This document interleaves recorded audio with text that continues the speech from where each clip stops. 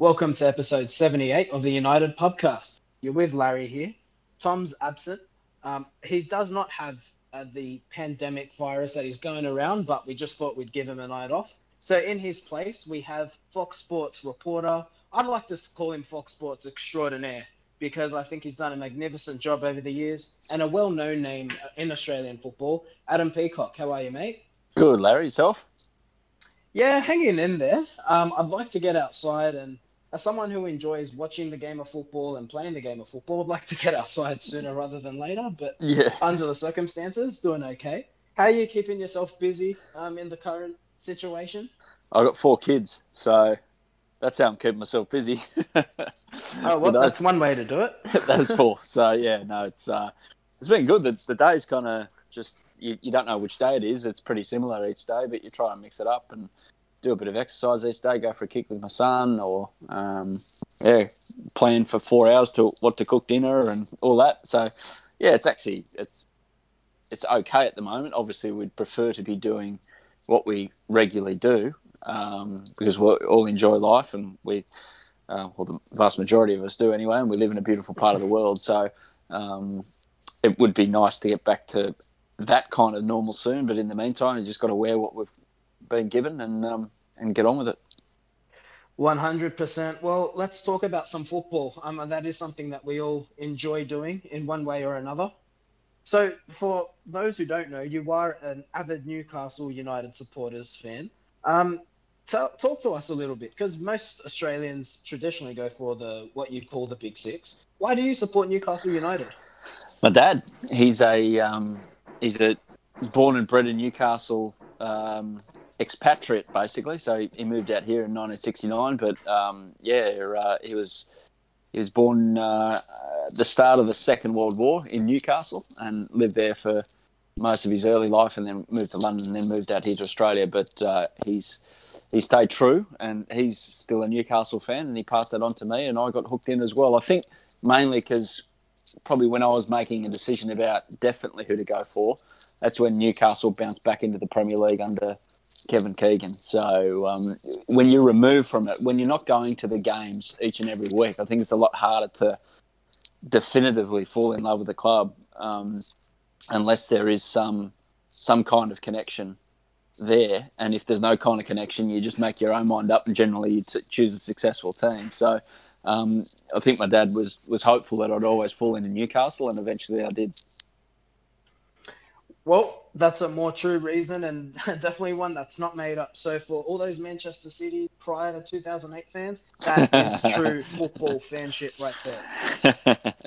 So Adam, I want to talk to you. Well, what's the most interesting thing going around with what minimal football news we have is the acquired purchase of Newcastle United. So as it currently stands, the Public Investment Fund of Saudi Arabia are aiming to acquire 80% ownership of Newcastle United.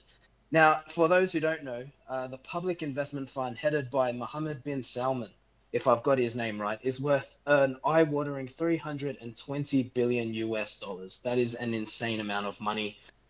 Now, where it stands at the moment, from what I've seen, is reports are suggesting that government officials are asking the UK government or some supporters groups rather, such as Square Project, I believe they're called. So they're now the second group lobbying around the UK government to ask the Premier League to disqualify this deal going through. I guess I want to ask you, what are your thoughts on, I guess without getting into the politics too hard, what are your thoughts on the acquisition of Saudi Arabia, essentially, of Newcastle? Yeah, you kind of do have to get into the politics of it because it is a decision that is not based on politics, but it's an element of it. I did an article on Fox Sports last week, and obviously people agreed or disagreed or whatever, but I didn't really mind. It was kind of my own conclusion that it's not my fault or Newcastle fans' fault that Saudi Arabia, the investment fund, and what it may or may not stand for, has come in and wants to buy the club. So we're stuck in the middle. So what do I, if Saudi Arabia, and I have nothing to do with the decision-making process, do I then step away from my love of Newcastle United because of who owns the club?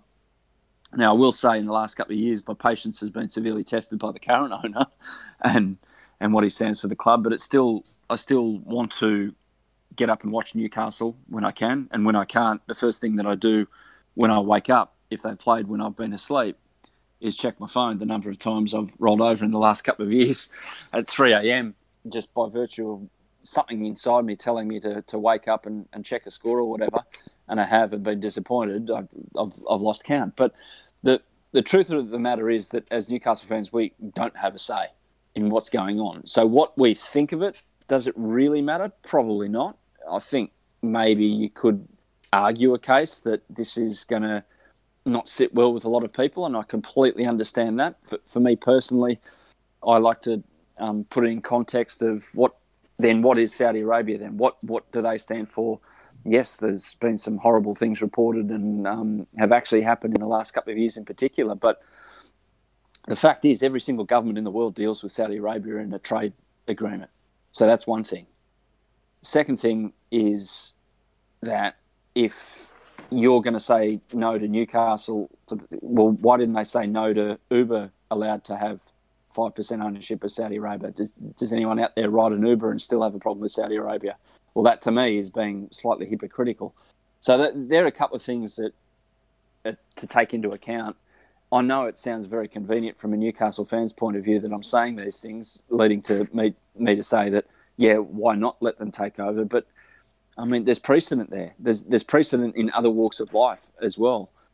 I just don't see why Newcastle fans should be copping a bit of grief for this. And personally, I'm paying no attention to it. But it's up to the Premier League and their rules. And if they want to run their competition this way, well, they can't turn around now and say that Saudi Arabia investment should be allowed. It simply does not stack up. Look, I 100% agree with you. And to your point, as a fan, you just turn up and you watch your team play. And especially for us here, we sacrifice very precious hours of sleep to support our team. So definitely agree. And we've had this debate with United fans so a lot of United fans don't like the ownership of the Glazers. Now, perhaps from a Newcastle perspective, when you look at, say, a Mike Ashley, you'd think, how could we not like the Glazers? And we've had this debate of if Saudi Arabia were to purchase Manchester United, as the links maybe 3 months ago or so were suggesting, would we have an issue? And ultimately, and we had this chat with Simon Hill when we had him on, your job is to support as a fan. So personally, I don't have an issue, and it brings money into the game. And whether they acquire Newcastle, Manchester United, or another club, what happens in Saudi Arabia is not really going to change too much, is it? No. Well, if anything, and I look at it this way: if anything's going to happen out of this, and if they do take over, well, that then puts them, and they know this as well, that they're even more so in the light about some of their practices. And you can't tell a country what to do within the confines of its own border. But its behaviour internationally should come under some scrutiny, and certainly has, especially in the last 24 months. And that should only continue, especially if they've got standards to uphold of being owners of a football club like Newcastle United. And I'm sure, and I'll be one of them as well, that I'd be hopeful that they do smarten up a little bit in that regard going forward. But in saying that, we're just part of the 99.9% of the world. It just goes along with what the 0.01% of the world decides for us. And Saudi Arabia Investment Fund is probably in that 0.01%. Look, absolutely. So let's look more on the football operational side. So we've heard some reports that have suggested that Newcastle are now looking at introducing basically an overhaul of their footballing department, looking to bring in a director of football, maybe not with that exact title, but someone who operates in that way. Steve Bruce apparently meant to remain as manager, at least initially. Just want to know, as a fan, what are your expectations of both the short-term and the medium-term expectations? So maybe perhaps your expectations of next season, but then what are your expectations within 2 to 3 years? I think the pattern can pretty much follow what your friends across town in blue did post-2008. I think that it's not going to be an immediate challenge for the title, but I think certainly and they have to get things right from the start. And I don't think Manchester City, when they got taken over by the Abu Dhabi group, did get things right completely from the start. But eventually they got their what together. So I think it'll take a little bit of time, but short term, I think there'll be an improvement, and then I'd be astonished if everything goes to plan and the takeover goes through, and they bring in. I think Steve Bruce is a sitting duck. Personally, I don't think he's got long to survive if the new owners come in. I'd expect challenging for Champions League football within 3 years at the very least. Do you not think that financial fair play might impact that? I mean, I don't want to touch on COVID-19 and the whole pandemic too much. I mean, we're expecting that the FFP might actually get loosened, but it's funny actually with City that they're kind of making hypocrites of themselves. They're the ones advocating for one of the clubs for financial fair play to remain tight, and because I don't believe it was in place as strongly, at least when they initially took over. So is it a case of with financial fair play, do you still expect Newcastle within 3 years to make it that high? I'm not sure if they can do it just under the current format of FFP. Yeah, they've got a chance of being able to invest pretty heavily, pretty quickly, because it's based on revenue. So I'd be amazed if there's not a stadium upgrade very, very quickly to go from 50 to 70. I'd be amazed if sponsorship doesn't go through the roof because of the contacts that Saudi Arabia has around the world. I'd be surprised if we have a little Uber advertisement on the front of our shirt or something like that. But in all seriousness, we'll be heavily invested from a sponsorship point of view, because the people taking over will know exactly that they can't just go in and spend $600 million and make $100 million. That won't fly. They won't be allowed, and that's fair enough, even though they can afford it. But I think that the revenue streams will skyrocket, and that in turn will allow us to buy a better calibre of player. And does the market somewhat depress in the next couple of years in terms of player fees, agent fees, all those things that go in a recession, and in some parts depression financially? Does that mean that we can go after more players for lesser price but at the same quality? So we'll wait and see with that one, but I've got no doubt there'll be heavily investment straight away, and they'll be taking that investment right up to the threshold of what they're allowed under the financial fair play, whatever the hell that is anymore. Well, we've started on a somewhat serious conversation around how this will all pan out for Newcastle, but let's lighten it up a little bit. For Manchester City, their first star signing, if you like, was Robinho. There was a lot of anticipation that once they got that deal done, it'll open the gates for other signings, and so it seemed. We saw Tevez, Yaya Toure, David Silva, etc. If you could name one player, however, let's be realistic, so don't be saying Mbappe at me, but if you could say one big name signing for Newcastle to make next season, who do you bring in? Cristiano Ronaldo. Now that would definitely be a statement. Andy Carroll replaced for Cristiano Ronaldo. I like that. Now we'll see what happens with that one, but that's only based on the fact that apparently it's not all working out together with him and Juventus. Apparently, but these things can be complete lies from time to time. So yeah, I just threw that one at you with the full knowledge that he's a former United player. Hey mate, it's all black and white. I'm sure he won't mind. Let's look back in history now. I mean, what we'd love to do when we get guests such as yourself is just look back at history. At the end of the day, unless you're a Manchester City fan, I'm sorry, but for us who appreciate history, that's what makes us so passionate about our teams. Newcastle and United and Manchester United have quite a detailed history, really. Lots of great games. Of course, there's the famous Kevin Keegan rant, which I personally love. Just want to ask you, do you have a first and perhaps a best memory between Newcastle and Manchester United? 5-0, St James's Park. I didn't expect any other response. Mid-90s. I didn't expect you to expect me to have anything different either. So, no, that was special. But that encapsulated what the 90s and that era was for Newcastle United. It was a night of brilliance. It really stood out. People still talk about it today. But the fact of the matter is, a club like Manchester United won how many titles in and around that, and how many titles did Newcastle United win? None. So we should have at least won one in those 2 seasons, but didn't happen for one reason or another. But it's happy in a way that I can recall something like that. But in in another respect, it's pretty sad that I can remember it. And other ones stand out from the flip side point of view. When I think it was 6-2 one day at St James's Park when we were going all right at the time, and you guys just blitzed us, just murdered us. So my wife and her side of the family, they're from Hyde in Manchester, and my wife was born and bred here, but her dad's from over there, and all their family's over there, and they're all Reds. And I got them tickets to a Newcastle-Manchester United game when she travelled over there with her dad nearly 2 decades ago, and she ended up watching another destruction. I think you got us 3-0 that night, and yeah, so you can count on one hand how many great nights Newcastle's had against Manchester United. The one last season was pretty special as well, but it's few and far between, unfortunately. So that 5-0 definitely stands out. Yeah, no doubt.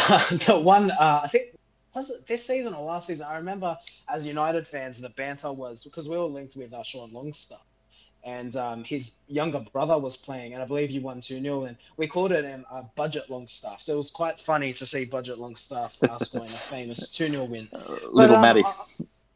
Yeah, he actually looks a good, brilliant little player. But I just wanted to see, for myself, there was a Newcastle victory surprisingly sticks out in my mind. 2001, I was quite young myself, but you beat us 3-1 that day. But I just remember Roy Keane wanting Alan Shearer's head on a stick. The one at the end there, yeah. Yeah. That was great. I love that. They still sing about Roy Keane, Newcastle fans, being shit scared of Shearer. So, yeah, it's good. I mean, look, that is a UFC sure many would pay to watch. For myself, though, and I'm not sure if you would recall this, but there was a game where, I believe it was 2006, Rooney was having an absolute stinker. And it was actually quite a bludger of a game, to be honest. And he was abusing the referee. And then almost in Enga, he's about to get hooked off. And then the ball just falls to him. And then he just rockets an absolute, I think it was like a 30-yard volley straight into the back of the net. Keeper didn't have a hope.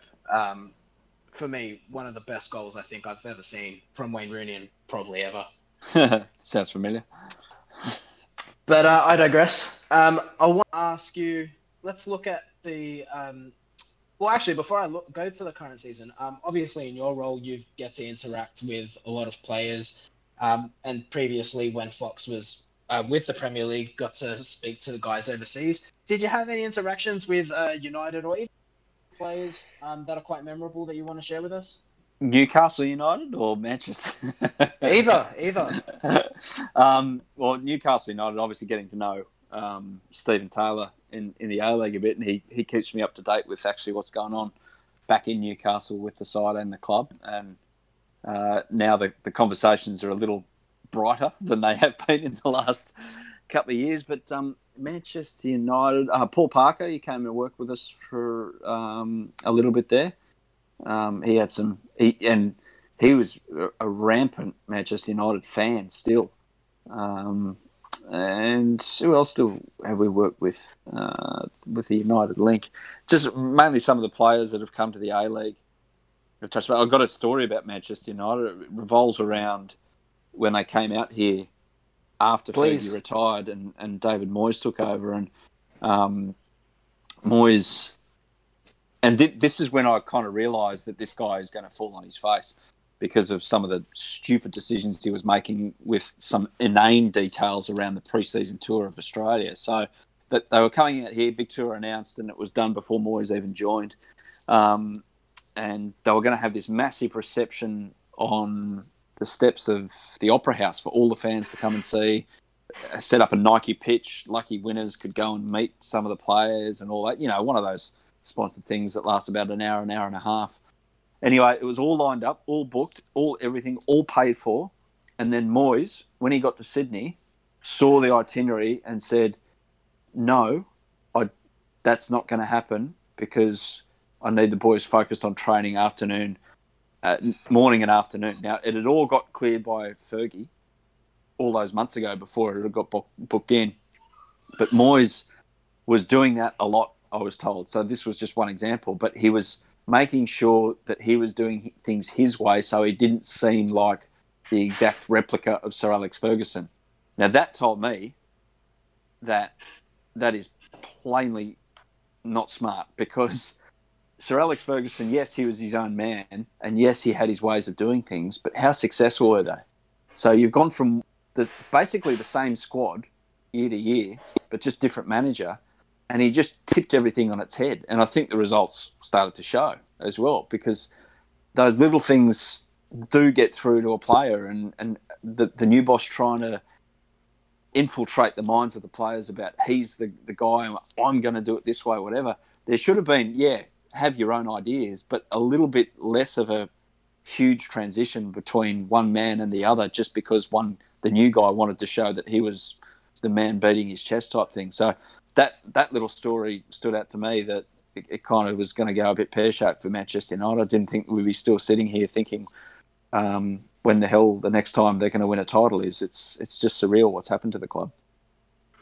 Yeah, I mean, we could do a podcast on David Moyes and his tenure at United, to be honest, but you telling that story is really good insight. And thanks for sharing that, because I think his biggest fall was he was trying to bring his Everton, or the way he operated at Everton, to Manchester United. And look, it is a huge club, whether you're a Newcastle fan, a Liverpool fan, or whatever team you support, to not acknowledge that and to not operate as such, and to give back to just die to meet these players.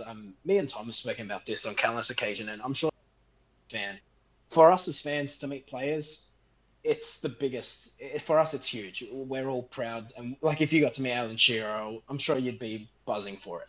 But for a player to take out 2 minutes of his day to take a photo, it doesn't really mean to them.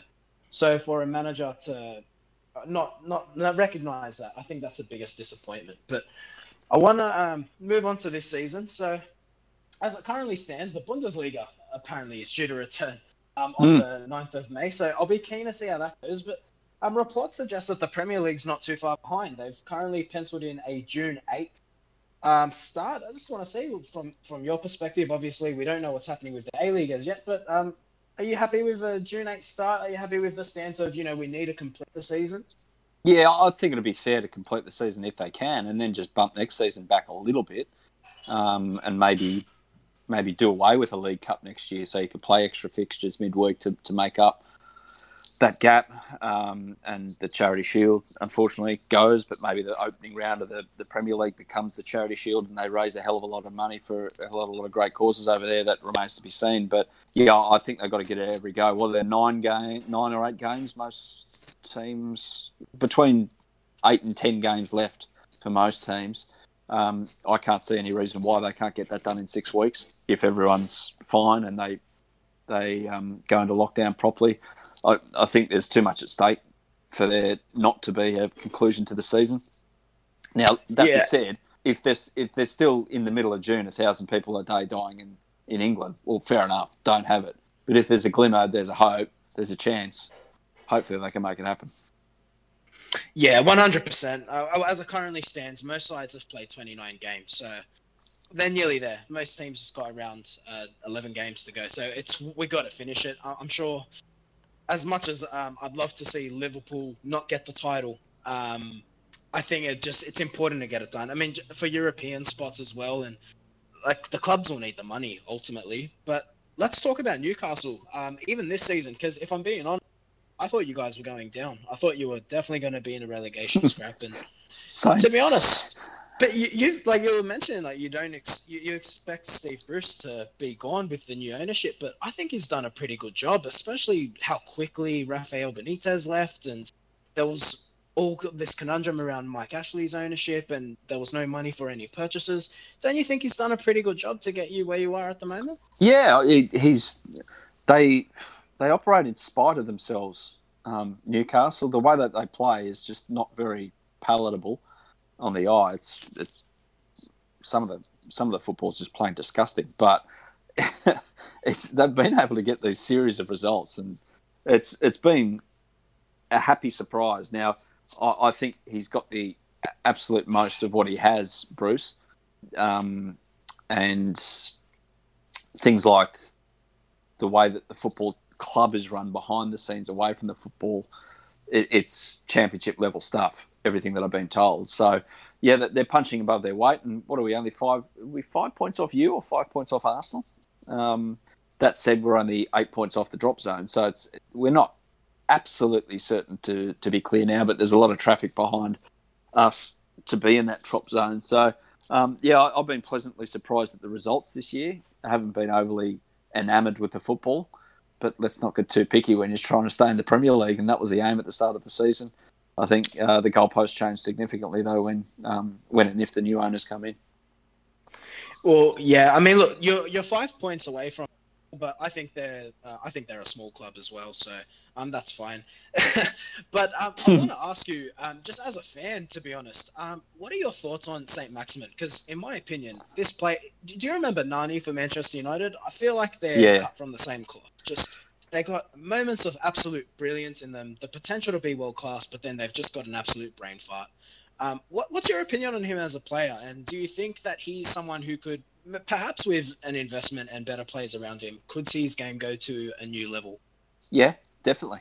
Absolutely. The basis of an unbelievably exciting footballer is there. And you're right. Yeah, he does some incredible things and then he'll drift out and then you won't see him and then bang, he's good. He's good in the style that we like to play, and that's basically sit back, soak up, try and break. Because when you're getting one-on-one with a defender and heavily exposed, i.e. no one within 20 metres of that defender when he's one-on-one, well, 9 times out of 10, he's going to skin the guy and make him look stupid. So whether that works with a different style of football remains to be seen. But, yeah, he's good to watch, and he's been a shining light for us this season. And if it doesn't work out for him there, well, he's in the happy, comfortable position now that he can basically guarantee himself a Premier League contract for the next 7 years, and it's going to set him up for life. So good on him. It's good to see, and hopefully it's in a Newcastle shirt. Yeah, definitely one for the future. A wonderful talent to watch. As a neutral, I love watching him play. Absolutely brilliant. And obviously, just want to get your opinion on United. I couldn't let you get through without switching to Manchester, but what do you make of the way the season stands at the moment? United have been inconsistent themselves, obviously lost to sides who they probably should have beaten. Newcastle, obviously, we've touched on. But we've seen Bruno Fernandes come in, Odion Ighalo in January, and that seems to have completely lifted the club. They were on a wonderful run of form, really look like they're pushing for that top 4 spot. So with the season due to come back, what's your opinion as a neutral on United, and do you expect them to get that top 4 spot? Well, the whole dynamic changed when Bruno Fernandes came in and had the impact that United fans expect a big money transfer to have. But in the past couple of years, those big money transfers haven't had that kind of impact. So, yeah, I've only seen him in highlights. I haven't seen him play a full game for United yet, but just some of the stuff he can do is spectacularly good and is as good as anything else in the league. So if he, presuming he stays for a while and they can build things around him and just add here and there, that they're not far off. The Ighalo one, I was surprised that there was so much eye rolling going on about it because, yeah, they signed him from China, but you go back and he only went to China for the money. He didn't go there because he'd lost form. He basically went there to take a fill up. Now, it can happen when you go to China that your form drops and the standard of football is not as good as the Premier League. There's no surprise about that. But the fact that he had scored goals in the Premier League before he went and then he came back. I've seen Paulinho go from Guangzhou Evergrande, from Spurs to Guangzhou Evergrande to Barcelona, back to Guangzhou Evergrande. And Barcelona, he was one of their best players that season. So it can be done. I'm not surprised at all that Ighalo has come in and had a positive impact despite all the moaning that's going on. Because let's face it, Lukaku, it just wasn't working. Some of the things that he was doing in front of goal, it wasn't befitting of a person worth £90 million. And Marcus Rashford, I still maintain to this day, he is not an out-and-out striker.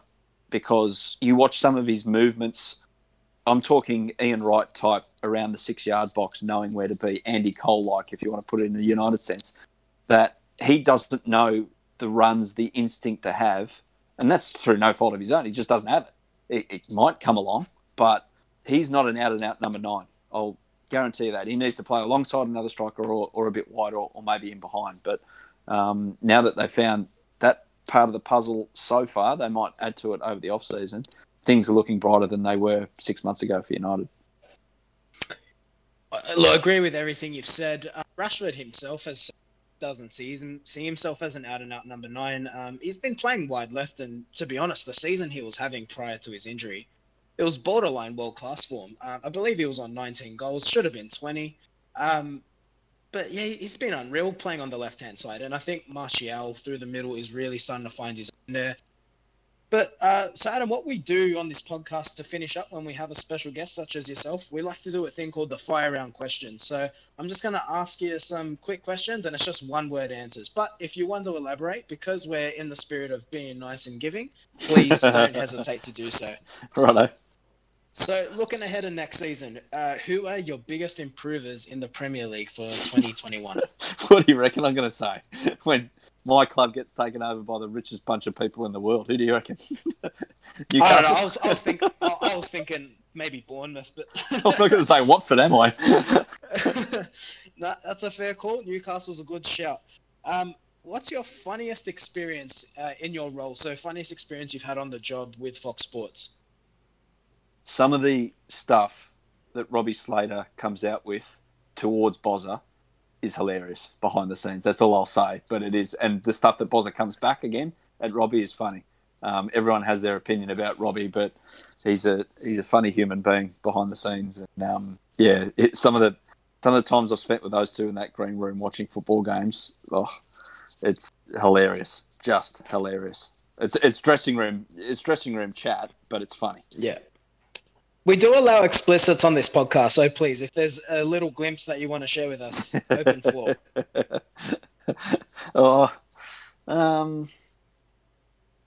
The day that Bozza came in with a new hairstyle was pretty funny. Yeah. I'll just leave it at that. No, good man, Boz. We've had him on this podcast. He's a good bloke. Oh, he's a ripper, yeah. All right, so I need you to not try to be biased here, but if your answer is what I think it'll be, I will accept it. Who was the better player, Alan Shearer or Wayne Rooney? I'll have to say, as much as it's going to surprise you, I'm going to say Rooney because he won things. So Shearer did win a Premier League, but football's about winning, and Wayne Rooney did a hell of a lot of it through his career. Yeah, that's valid. I mean, if I'm being honest, I think Shearer's definitely in the top 3 strikers the Premier League's ever seen, no doubt. And there was a period there. He was, no doubt, one of the best strikers in all of Europe. It was unreal. And his goal tally speaks for itself. I believe 262 goals or something ridiculous. Still holds the Premier League record. I think Rooney almost was a detriment to himself. He sacrificed for the team. People want to say he was selfish, whatever else, but for me, he played a lot on the left, particularly when Ronaldo was there and they were winning the Champions League. He played in behind the striker a lot, so very well-rounded player was Rooney, and in many respects, very underrated. So this one's a bit of a controversial question, but I'll allow you to answer it. Which Arab nation wins the Champions League first? So we've got Paris Saint-Germain, who are obviously Qatar, dying to win it. We've got Manchester City, who have no doubt about it, are dying to win it and look like they could get a ban, so we'll see what happens. But then there's, of course, your mob, Newcastle. Who's winning the Champions League first? I think Abu Dhabi. Yeah. I think Manchester You think City's going to get there? I think even with the pending ban. Yeah, I think they'll win it this year. Actually, provided we get done. But they were my tip to win it because I think they worked out pretty early on that they weren't going to be beating Liverpool in the league. So, it's a rough year for you if that happens, isn't it? Yeah, absolutely. I think I'll go in hiding. We almost are in hiding, aren't we? Yeah, we're doing it anyway. Yeah. All right, here's a funny one for you. Who's winning the title first, Newcastle United or Manchester United? Good question. If you were framing a market, you'd probably say Manchester United $1.60, Newcastle United $2.20, $2.25. But let's wait. The only thing that will stop that is financial fair play. If Manchester United can somehow win one in the next 4 or 5 years, because by the time that window ends, I think we're as good a chance as anyone in the league to start winning titles. All right, so I'm getting you want to giving your own club some praise. So definitive answer, we're saying United, Manchester United. Can I just say United? No. Yeah, Manchester United, just by virtue of the fact that they have a bit of a history of winning things, and we seem to have a big problem with it. And hopefully we can get over that little hurdle and then start winning things for fun. All right, if you could have dinner with one player, who would it be and why? One player, Paul Gascoigne. Because, but Paul Gascoigne in the 80s when he was playing for Newcastle. Because then I could warn him not to go to Spurs. I could warn him about a few other things in his life, and hopefully he could have gone on to realise his potential, because his potential was that he could have been as good as people like Messi and Ronaldo. He could have been spoken about in that, but a few other things got in the way. A few other decisions he made along the way didn't help. But yeah, what a footballer, and as a young man, what a classic, an absolute clown of a man, in a good sense, not a joke, not a bad sense. But it's obviously all gone a bit pear-shaped for him since. Yeah, I mean, look, anyone who's a football fan or follows English football knows the name. Wonderful footballer. Yeah, look, it's been sad to see what's gone on, but that would be a good dinner, no doubt. I think you'd have some good stories come out of that one. And maybe a bit of a vanilla question, but let's say the season's going to restart June 8th. We're all going to be tuning in, no doubt. Who's finishing in the top 4 in season 1920? I think Liverpool chance. Manchester City, obviously. Yep. Yeah, I think Leicester have got enough. They got 8 points between themselves and 5th. And that last spot, yeah, the Bruno factor. It's even money with you and Chelsea. I can't see Wolves or Sheffield United overcoming that. Wolves a better chance than Sheffield United, and Spurs too far back, and Arsenal. A joke, yeah. It was 5 points to us and Arsenal, and it's 10 points to Newcastle and Manchester United. But I'll say Chelsea will hang on to 4th, because this break will actually do them good, because their young players were running on fumes by the time the league stopped, and this may prove a bit of a blessing in disguise. So I'll go, it'll end the way it is right now, but you guys are a massive shot, obviously. I wouldn't be doing my job if I didn't try to change your mind. So let's see if I'm quite the salesman that I think I am. With what you've said taken into account, Chelsea, definitely a young side. United are fielding the youngest side in the Premier League over the duration of the season. Also, Paul Pogba due to return to fitness, and Marcus Rashford due to return to fitness. So that's our best player and our highest goal scorer. Have I sold the pitch to you? Do you not see that Manchester United side, a Pogba, Bruno Fernandes midfield, Rashford returning? That's not enough for you to say United finishing 4th? No, because I think Paul Pogba isn't your best player, and I think he's. I won't say over. I don't like saying players are overrated, but I don't hold him in the esteem many others do, even though he has won the things he has won in his career. But I think we'll just have to agree to disagree here, and I'll stick with my prediction of Chelsea. Fair enough. I have to pull you up on this one. You just said Pogba's not Manchester United's best player. I couldn't leave that without questioning it. So who is? The guy you signed in January. He's Bruno a wizard. Fernandes. Yeah. Okay, I think that might have to be a podcast for me and Tom to debate. Adam, look, mate, it's been an absolute pleasure. Thanks for joining us. I'd love to have you on again. So hopefully, maybe as the season's approaching, maybe we can hop and get you on in again. And maybe we can discuss Newcastle pushing for the top 4. Who knows? All good. Yeah. Sounds good. Very good. Guys, hope you've enjoyed this listen with Adam Peake or Fox. Look, give us a review, give us a 5-star, let us know what you think. At the end of the day, we're just trying to get content out there for you, and hopefully we can keep things going. And another episode down means we're a step closer to football. Cheers.